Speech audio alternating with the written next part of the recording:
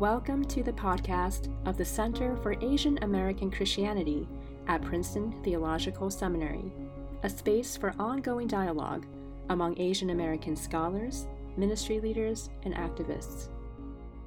Welcome, everyone. My name is Dr. David Chow. I welcome you to tonight's Dialogues in Asian American Theology and Ministry, hosted by the Center for Asian American Christianity at Princeton Theological Seminary. We have a virtual audience of about 30 people in session and around half a dozen or so folks in Princeton Seminary. The Dialogues in Asian American Theology and Ministry is a series of events that provide faith leaders and students with a forum for dialogue, support, and critical reflection on ministry by Asian Americans, especially in Asian American ecclesial contexts. I'm going to invite Pastor Charles Cho to the stage as I introduce our guest speaker. Charles is the lead pastor at Tapestry LA Church. Wanting to use his ransomed life for God, he attended Fuller Seminary and graduated with his Master's of Divinity. Upon graduating, Charles entered the pastoral ministry, preaching and leading God's people with a great desire to see changed lives. Charles joined Tapestry LA with 20 years of pastoral ministry experience. Charles and his wife Grace live in La Crescenta, California, and have 3 children, Chloe, Noah, and Camden. His utmost desire is to proclaim the glory of God as he endeavors to be driven by the gospel and the Holy Spirit. Welcome, Pastor Charles. Okay, thank you, David. And thank you, everyone, for joining me tonight for this invitation to come and just converse with you. I'm more excited about the dialogue we're going to have, but I understand for the first part of it, I'm supposed to give a talk. I'm here in Los Angeles. It's, I think, about 70 today. So it's a bit warm, I guess, compared to Jersey. I hope you're staying warm. But I want to definitely thank Dr. David Chow for his interest in my ministry here in Los Angeles. And I am more than glad to share my experiences of navigating the Asian American church and then ultimately finding my way to church planting almost by accident. So I wanted to just kind of share with you that journey. I think the topics we'll sort of cover tonight in the context of second generation Asian American church. We'll talk about the challenges. I'm going to go ahead and move this here. Doing Asian American ministry. Then we'll talk about transitions. And then we'll talk about sort of the opportunities I feel like there are now for second generation ministries. So that's sort of what we're going to be working on tonight before we do a bit of a Q&A.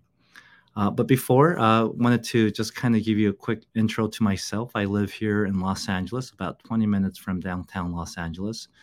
I immigrated when I was a very small child. I'm now 51 years old, so I've been living in LA for almost 50 years now, and LA is definitely home to me. Can't imagine living elsewhere. I'm just so used to just being out here. I married a girl. Her name is Grace. She's actually from Toronto, Canada. And I actually have a picture just so we can make it a little more personal here. Sorry. And we have 3 kids. As it was mentioned, Chloe is a high schooler. Noah is in middle school. And then I have Camden, a bit of a surprise baby. So he's just started first grade. So drop-offs and pickups after school is really interesting. We're always hustling. Feel like my other job is just to be an Uber driver. My other passion in life is baseball. I feel like I don't know, something about baseball that just, there's something so beautiful about it. It's a bit of an idol, something I'm constantly repenting of. We are a baseball family, though. All the 3 kids play. We love our Dodgers. We hate the Yankees. I hope that's okay to say. I think most of you are from Jersey, so I don't know who you actually root for. But I actually coach baseball on my Sabbath. I take my Sabbath on Saturdays, and um, I'm constantly coaching different teams. And I really enjoy it because it just makes me feel a little bit more normal. And then it also gives me an opportunity to engage non-believers, which is kind of a rarity when you're in ministry. So that's something I really like. A little bit about our church. Tapestry was planted 8 years ago here in Los Angeles, to be exact. It's we're in downtown Los Angeles, where the two major freeways actually meet, the 110 and the 10 freeway, and we're walking distance from where the Lakers play. The location is great, so it feels like pretty much without traffic, 20 minutes from everything. So on Sunday mornings, we've seen that our reach can be a little wider because we're right next to the freeways. The church is second gen Asian American, 65% Korean Americans, 30% Chinese Americans. We're maybe 10 minutes from Koreatown, maybe another 10 minutes from the greater San Gabriel Valley area. And then I would say maybe about 5% others. The church is mostly young, millennials, and Gen Z. They kind of make up the congregation. In fact, we have many that come from USC. We're another 10 minutes away from USC. UCLA and Pepperdine universities are also schools that we draw from. A lot of people come. They come into the city as transplants. They connect. They're also getting married and having their first kids. I kind of joke, I feel like I'm always at a wedding almost every weekend. But basically, that's sort of a feel for the congregation that I'll be speaking about today. Okay, so let's continue here. I want to maybe first, actually, let me tell you a little bit about the network that we're a part of. We're not sort of an island on our own.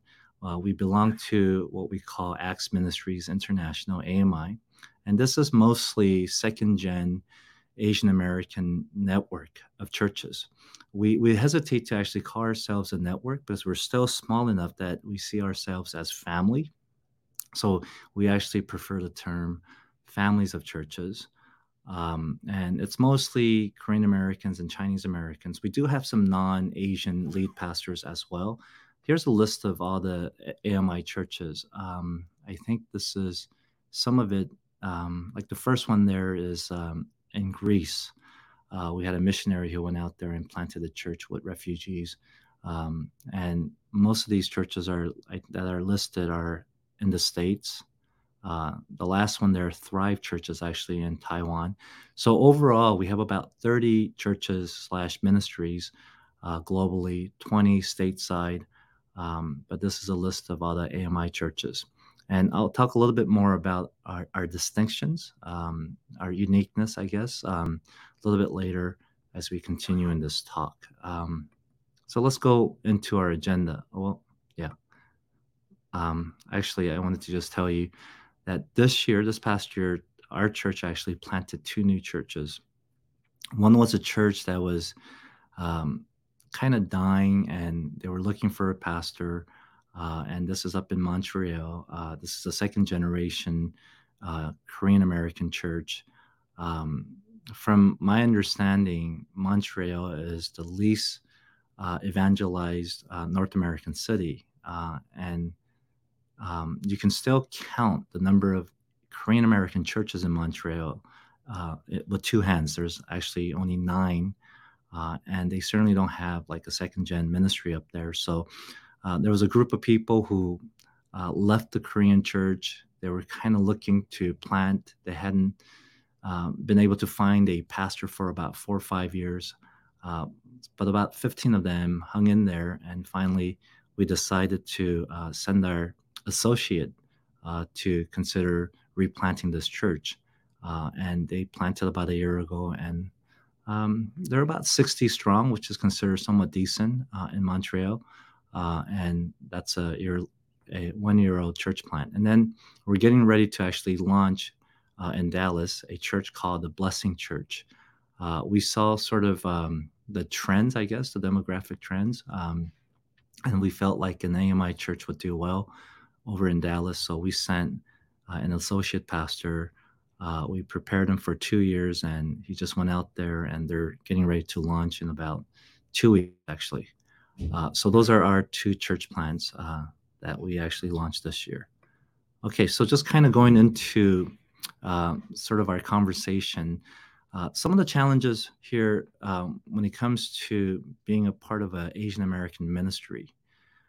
Recently, I went and guest spoke at a church, and I noticed afterwards that there were two seminary friends all the way from the 90s who were members of that church. They were in the congregation listening. They were not in ministry. I think one was doing real estate, the other insurance. And as I was kind of engaging them in this conversation, I thought to myself how very few of us continued in ministry. Um, we went into ministry in the 90s. We went to seminary thinking we would lead lifelong ministries, but um, there are very few people who have remained in ministry. And that's actually something, a bit of a sad story to see a lot of these guys who have tried and eventually, for whatever reason, decided that they would move on. Um, recently, well, maybe about 4 years ago, I went and started a doctorate program over at Fuller, and I noticed that there weren't very many people. Number one, in seminary, it just felt like a bit of a ghost town, but even less Asians, which kind of surprised me. And I did some searching, and I realized that Fuller's numbers, when it comes to Asian Americans in ministry, is about 10%. That number kind of really surprised me because I know many come to the States, like to a school like Fuller from Korea, and they pick up degrees. But what I did notice was how a lot of second gen Asian Americans were not attending Fuller Seminary. I don't know about Princeton or even about Talbot, but I just sense personally that people found ministry to be very challenging for a number of reasons. And I just started to sort of write some of this information down just to think about it. And the thing that I think that most of us struggle with is this sort of identity crisis when it comes to serving at an Asian American church. I remember I was an EM pastor, so I was an English ministry pastor at a fairly large Korean American church here in Los Angeles, and I did that for a long time. And over those 8 years of leading that ministry, um, I saw 3 senior pastor changes. And every time I felt the challenge of sort of redefining myself so that I can get along with the senior pastor. Um, at one point, we became autonomous. We kept our own offering and we hired our own staff. The EM was big enough to do that. We had conversations about completely becoming independent. And to some degree, there was support. But then when the new senior pastor came, all of that changed. He actually wanted us to forego one Sunday every month and join the Korean service as a part of some kind of cultural exchange. And that was something that was really difficult. And eventually, I felt like I couldn't exist in the Korean church. And the biggest sort of struggle for me was kind of the sense that my spirituality was inadequate. There was always this feeling of like I was a child uh, leading, even though the people I led were adults. It felt like I was leading children, and I always kind of resented that, and I always struggled with it, especially when it came to this idea of like morning prayer. I remember uh, one particular senior pastor was really a stickler, and he even took attendance of staff members. And I just always had this really negative reaction to it, and I didn't enjoy it. I didn't enjoy staff meetings, and I remember just always being so upset, like internally at staff meetings, because I felt like they couldn't understand me and they didn't appreciate that I kind of thought differently, and then kind of measuring my value and my effectiveness as a pastor based on the number of times I came to morning prayer that week. And that really just really made it difficult for me to want to stay. Um, and I think that was a struggle that I had to wrestle through. And I'll come back to that a little bit later. But I think that's partly because there's a lack of vision in the Asian American church for second generation people like myself. What do we do with these guys? They think differently, they want to do things differently. And there hasn't been a great model for churches to follow, second generation people to follow.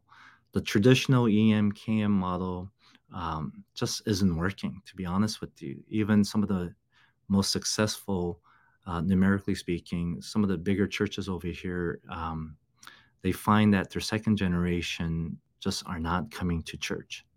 And I think most of us would be familiar with even the term silent exodus.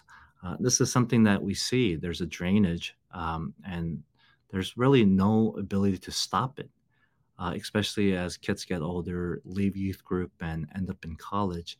Even if they graduate and remain at home, there's a reluctance to actually continue to attend uh, the churches that their parents go to. So there's a bit of a struggle. There's no vision for how second gen ministry needs to be done, and I'm sure we can speak more to that. And then someone like me, when I was a young pastor, I felt like there was nobody that I can actually talk about ministry with.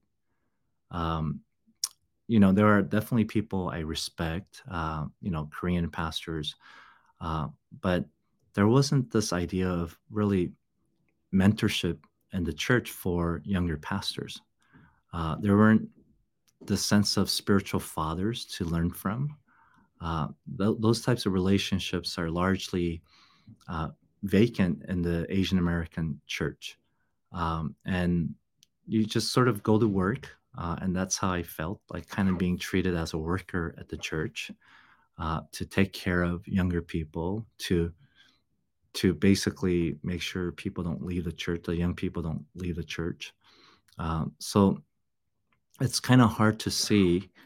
Sorry, I'm going to keep moving the PowerPoint here.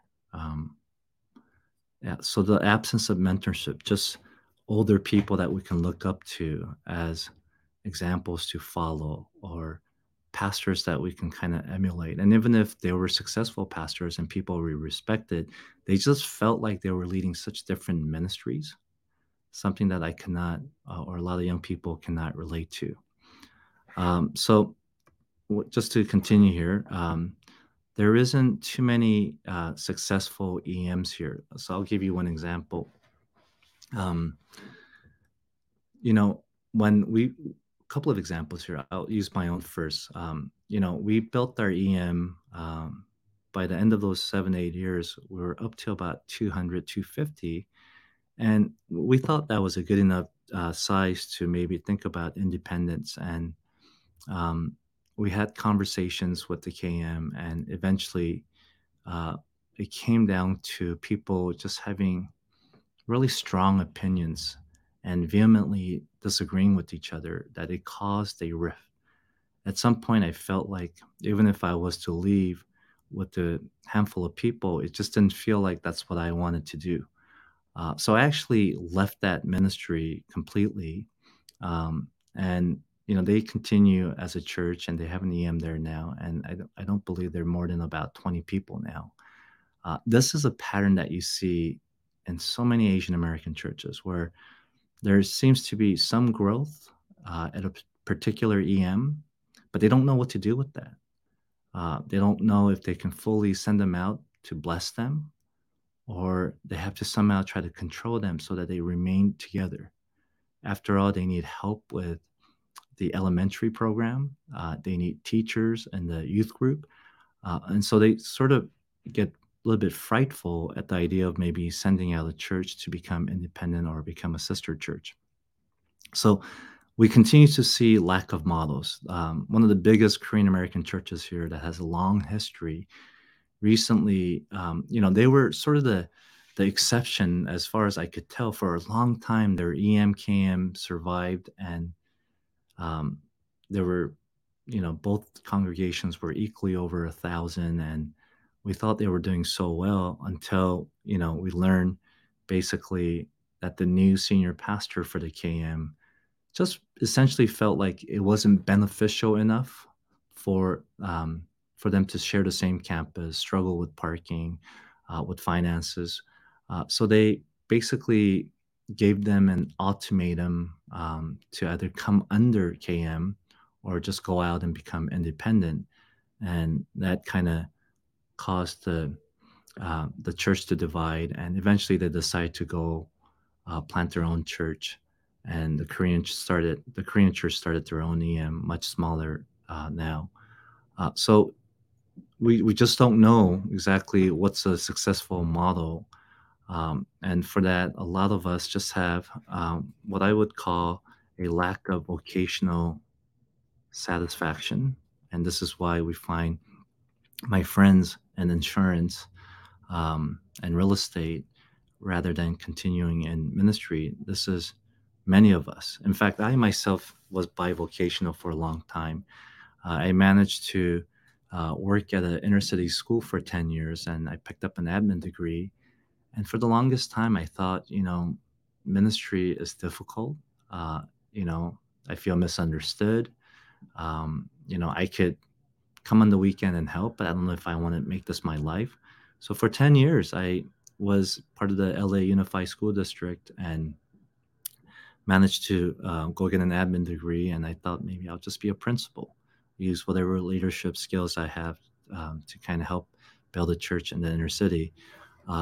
And I do find a lot of people who feel a dissatisfaction with ministry, kind of taking that teacher route as well. So, just kind of in summary, why do a lot of young pastors find the church, the Asian American church, challenging? It's too cultural. Spirituality seems very cultural, narrowly cultural. There isn't this appreciation for things that are a little different. Like, for example, I always used to wonder, when I was in seminary getting my training, none of my professors ever measured like one's spirituality by morning prayer, but it seemed like the most important, the all-consuming sort of factor for the Korean church, and that to me tells me like, that's a cultural issue. All of my training did not really push this on me, and therefore it's not the highest priority. More on prayer a little bit later, but there's also the sense of being treated like a worker instead of really part of the family, and the asking for understanding seems really one way, that it wasn't a conversation, but it was more kind of like something we just had to sort of listen to and abide by and understand that this is what the KM wants. So that was largely my struggle, and I think this is a struggle a lot of us have had working in the Asian American church. It's just trying to find my identity, trying to find satisfaction in ministry, success, and also just trying to make a livelihood to support a family. All of those things, I think, are factors in trying to survive as a second gen in an immigrant church. Okay, so I want to move on to kind of talking about transitions. At least for me, this is kind of what happened with me. So after leaving that EM, I took a year off. I just kind of used my position as a teacher to just kind of make a living. And honestly, I did not know if I wanted to go back into ministry. But as it's always the case, a handful of people, who like your ministry, they kind of come out with you. And it was the case with me. A handful of people came out, and they kept on insisting that I lead them in a Bible study. So I thought, why not? I'm not really preaching on Sundays anymore. So that's what we did. We started meeting for Bible study, for prayer. And then at some point, somebody asked if we can become a church. And that was really the first time I ever thought about church planting. I actually have never Googled at that point church planting. So I started to research, and then I realized that actually, when I when I kind of researched it, there was this large conference for church planters I had never known about, called Exponential. And apparently it's an annual conference down in Florida. So I took the 15, 20 people I had, and we went to Florida, and we were amongst like 5,000 people. And that's when I kind of realized, oh, these people look rather ordinary, like myself, and the group that I was leading. And that's when, for the first time, I felt like maybe I can plant a church. So we spent the year kind of looking at church, like how we can become a church. We started collecting offering. I was living in a small little condo, and we're fitting about 30, 35 people in that house, eating together, at times making visits to the various churches we wanted to visit in LA. But we didn't really have a blueprint. We just sort of ventured out on our own. We left the Korean church. There was no a blessing that came from the Korean church financially or even spiritually covering us.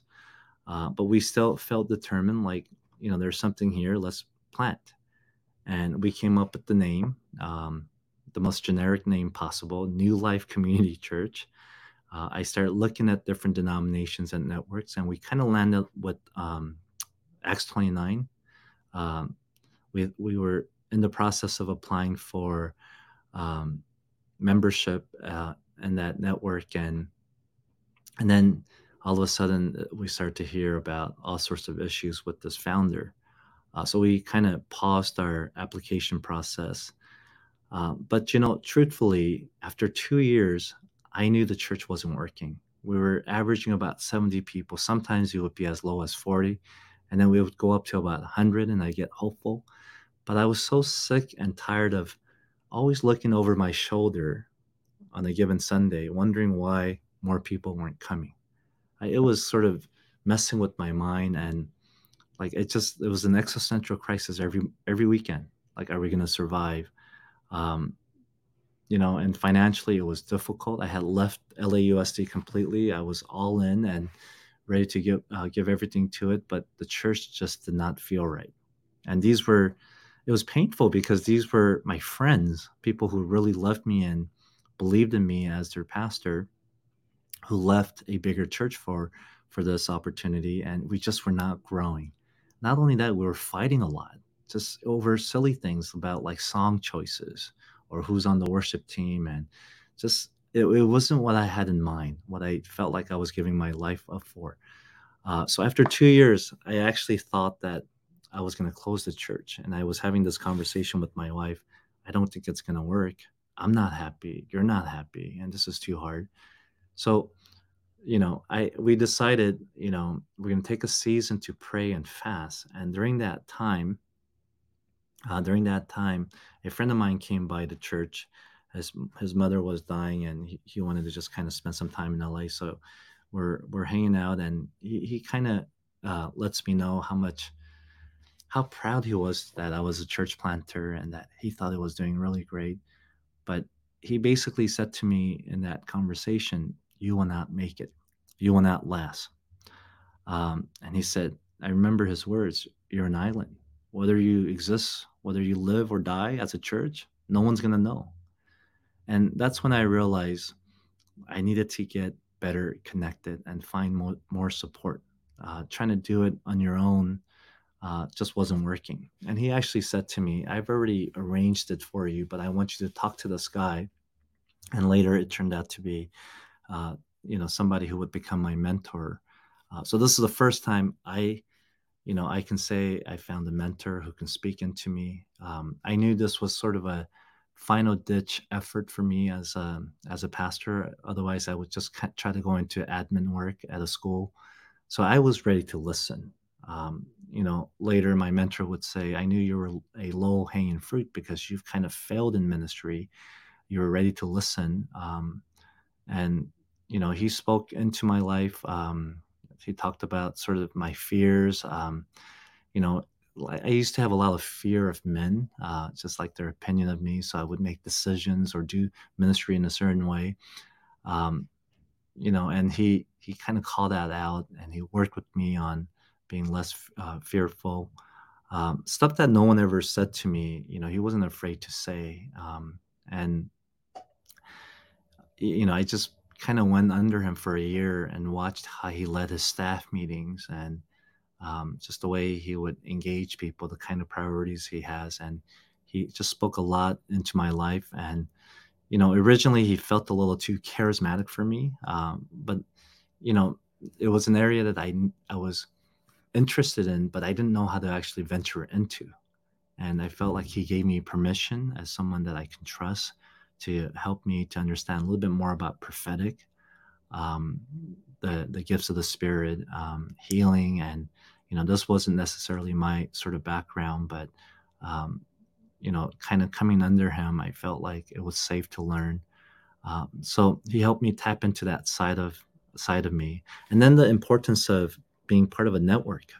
We have monthly calls with all the lead pastors, and we're constantly talking and praying for each other, really trying to encourage each other, because we're all sort of doing the same thing, leading Asian American churches. So let me just continue here. Let me see. I want to speak to like the opportunities, and this is what I've kind of come to discover the last 8-9 years. So I think there is a place for a Asian American second generation church, a church that could impact the city, and a church where many are thriving. So when we start to think through planting a new church through my mentor, who encouraged me to close down New Life, and he wanted to kind of give the support, which includes his guidance, his mentorship, but also financial support. We decided we would relaunch the church basically, and that is how Tapestry was born. And I remember we had about 60 people when we went to a retreat. So what I saw was a lot of people taking the opportunity to lead the church when we made this change. They sort of just used it as saying, we don't want to, we don't want to change, so we're going to move on. So I had about 60 people, some sent by Pastor Keith and some from New Life. And we had this retreat to really pray about a new church in the city. And we talked about this sort of our target, if you will. And we talked in terms of like concentric circles. Our biggest aim is to reach the unreached, to find new converts in the church. And this was something that we wanted to do in the city, to really reach people who did not know Christ, who didn't have a relationship with them. So we did things like 333, which is like taking 3 weeks to pray 3 minutes a day for 3 non-believers. And we try to create excitement and opportunities for these people to come to the church. And initially, a lot of our growth came through just really intentionally thinking through, how do we reach the lost? And then we talked about the second concentric circle, which is the unchurched. This is part of the silent exodus. We noticed in Los Angeles, many people who used to go to church as a youth, when they go to college, they sort of lose their faith. Maybe they were challenged by their liberal professors, and they don't think much about faith at all. Or if they sort of didn't, they were involved in some campus ministry, they have a hard time actually returning to their old church, where it's mostly like first gen Koreans or Chinese. And so these guys were sort of lost. They want to be a part of a community, but they can't really feel like they can go back to their old church. And so we saw a lot of people who were once really involved, who we think have faith, but they weren't very proud of their churches. So they were sort of not going. So we saw them as this big target group. And then because we're part of the AMI network, and because LA is a destination city, we find a lot of people interested in coming to this city. And if they had a good experience at an AMI church, like in Boston or something like that, naturally they sort of just end up at our church. And then finally we have what we like the lease, this transfer growth that you see in some churches.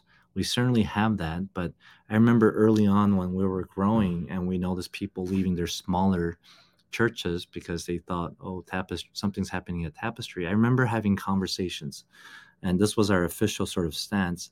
When someone said they wanted to leave their church to come to our church, we always said, you owe your leadership and your church at least 6 months of kind of expressing your grievances and asking them to help you to kind of address them, to work on them, and you in good faith working with them. But after 6 months, if you feel like the church isn't going anywhere, I told them I think it's fair game. It's your spirituality. It's opportunities you want to find yourself in. So, for example, people were interested in missions, and their local church just did not have the capacity to do global missions, and there was no way to address that issue. I felt like a bigger church that's more capable of doing those things because we have more resources. That should be a fair opportunity for anyone.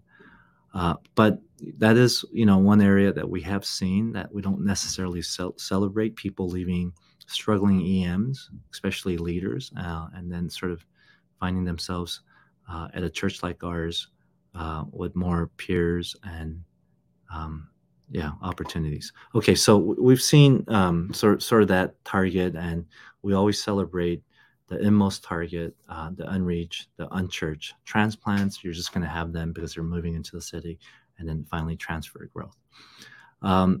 One of the unique features about Acts Ministries International is, amongst us, there are some cessationists and some continuationists. Some people who believe in female teachers, some who are not as inclined to that. And what kind of enables us to coexist and still really celebrate the things that are happening in each other's churches is our spirituality, which we have dubbed the radical middle. And this isn't actually unique to Tapestry or AMI. There was, if you guys remember, in the 80s, there was a movement called Vineyard. The original Vineyard churches over here in Anaheim. And there's a book by Bill Jackson entitled "The Quest for the Radical Middle," and in it he sort of chronicles John Wimber, the founder of Vineyard, his journey into, I guess, growing in the gifts.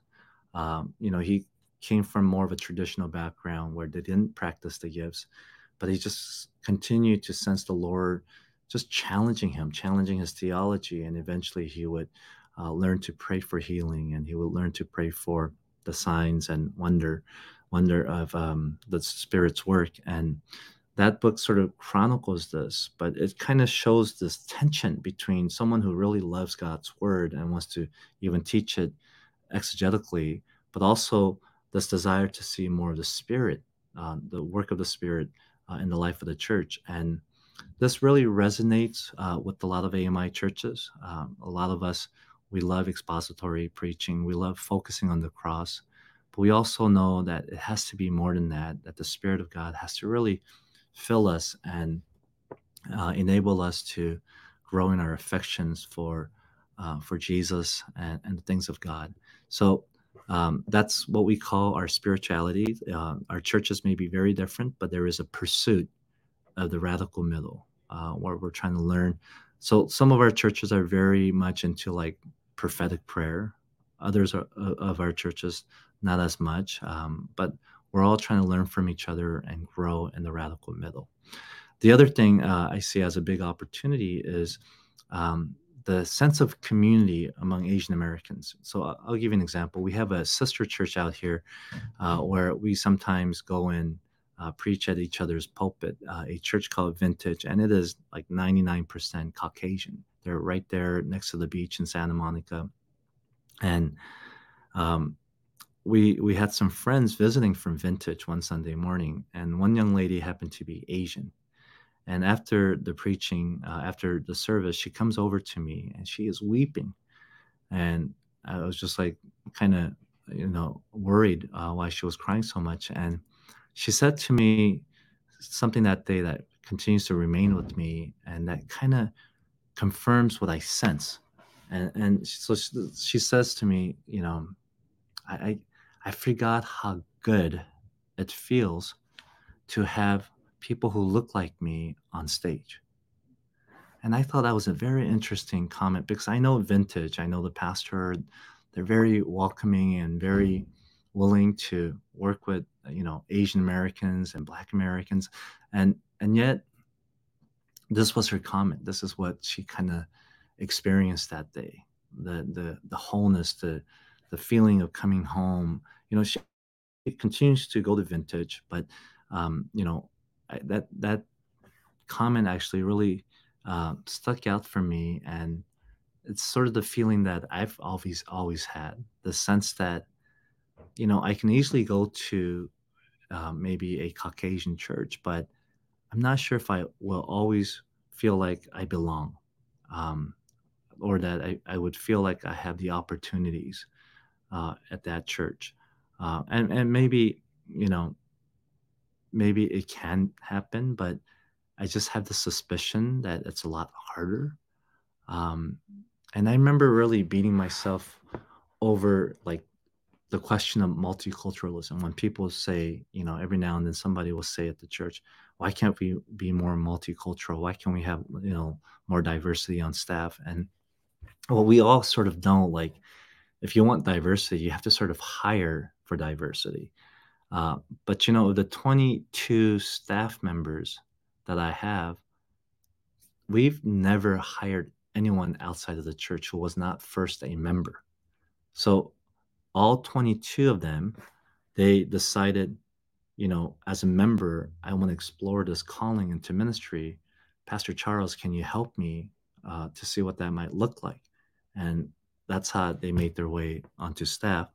Now, we did hire two just this month outside of our um, church, just because we have a growing need. But for the most part, I would struggle with that question of like, why aren't we more multicultural? Why don't we see more, Caucasians or Hispanics or Black people? Yes, we have a sprinkle of them here and there, but there's really no representation here. And I remember having a conversation with the friend professor over at Fuller, who runs the Asian American Studies there, and he said something to me. I don't know if I agree with it, but he said something very provocative. He said, you know, why are you so burdened by this? And he I think playfully said, that's sort of the white man's burden that you're feeling. Like no one else feels that burden that you're feeling. Why are you feeling so guilty about not being more multicultural? And he was trying to maybe tease out some level of self-hate or lack of self-acceptance. But this is, of course, something I think we should be wrestling with. But I can at least say of myself that I've come to accept things as they are, and accept myself for who I am, and accept the community that I'm leading for our own uniqueness. Um, and there is something about, I think every Sunday morning, everywhere in America attests to this kind of being with your people. Maybe it's not always positive, but it doesn't necessarily have to be so negative. Um, and so I'm kind of learning to embrace that. And, whether I might change my mind on that or not, I'm okay with saying we are Korean American or Chinese Americans or Asian Americans predominantly. And that's just kind of who we are as a church. And we've learned to accept that. The other thing that I see as a huge opportunity is there are a lot of people who feel exactly like what I just said, where they don't feel at home at certain places, which means that a lot of them are looking for a community, looking for a place to belong. Our church, I think on Sunday, I think it's probably about 800 plus in two services. But what's interesting is we have this annual, it's community fair where people are signing up for cell groups. This year, when we ran our what we call celebration, um, we had over 970 signups. So that tells me actually there's less people on Sunday than in our small groups, which is interesting. And I don't know if you're familiar with this number, where they say now 1.9 is the times that you go to church in a month. So it's not even 2 times. They're going every other week, for whatever reason. They're traveling, young people are, they have parents have sports commitments for their children. Just people are not as inclined. I think it's actually even less after the pandemic, but that number is definitely something that we feel here at the church. But there is still a need for community, and people are looking for like-minded people to belong to. And if we can get the community aspect, well, I think it can be a effective front door to the church and to cause of Christ, and kind of growing in that. That's the next thing that I want to talk about. How a lot of our millennials and Gen Zs, they're willing. This is what I've discovered. They're the best educated generation ever. They care about everything from climate change to racial injustice. And what I sense from our young people is that they're actually looking for not just somewhere to belong, but they want to have a cause that they can call their own. And from very early on, just because we're in downtown LA, I felt like this had to be part of our identity. So we talked a lot about kind of being on mission for the Lord. And so we found local partners that we're really involved with. We've committed ourselves to really helping them in the city. And although a lot of us do drive in, and, we live in our suburbs and we drive in, we're really learning to truly love the city as much as we can. And we're raising up missionaries. Just yesterday, we sent out another family onto global missions. Every summer, we have about 7 teams that go out to various locations in the world. And we're just really pushing our people to be on mission. And it's our hope that we'll continue to raise up more missionaries. We're believers of church planting as an effective way of doing missions. And so we want to continue to plant more churches. We also have programs like 1-year interns, where they can go to one of our AMI churches overseas, like especially Guatemala, where there's a lot of poverty. So we like to send people out there to spend some time as they kind of learn about ministry and missions. The other thing that I also, we've been kind of working on here at the church that's been very effective is what we call gospel care. It's now developed into something bigger, but basically we just noticed with a lot of young people, there was a lot of mental health issues. And this is something that a lot of Asian American churches don't talk about. But we just we did our research, and we created a ministry where we're servicing a lot of people who are struggling with mental health. What we can handle, we do. We have a team of, I don't know, like 20 people who intake and who are trained in inner healing and even deliverance. We have like ministries called like Space. Like, this isn't necessarily for teaching, but if you're struggling with, let's say, gender dysphoria, which is actually a big issue in the city, we create safe, non-judgmental spaces where we can have this conversation. I've trained my leadership to really grapple with the LGBTQ issues in the church. Of course, we have a traditional view of things, and sometimes people find that very difficult. We've had very hard, but I would say meaningful conversations about sex and sexuality and transgenderism. So because we are a city church, we feel like we can't shy away from these difficult conversations, that we have to create spaces. I can tell you, we have one staff member who left that lifestyle, but still identifies and struggles with it, but has chosen to be celibate so that he can continue in seminary and continue to serve at the church. But it's constant conversations of encouragement and prayer and sense of loneliness. These are things that we deal with and we grapple with here at the church.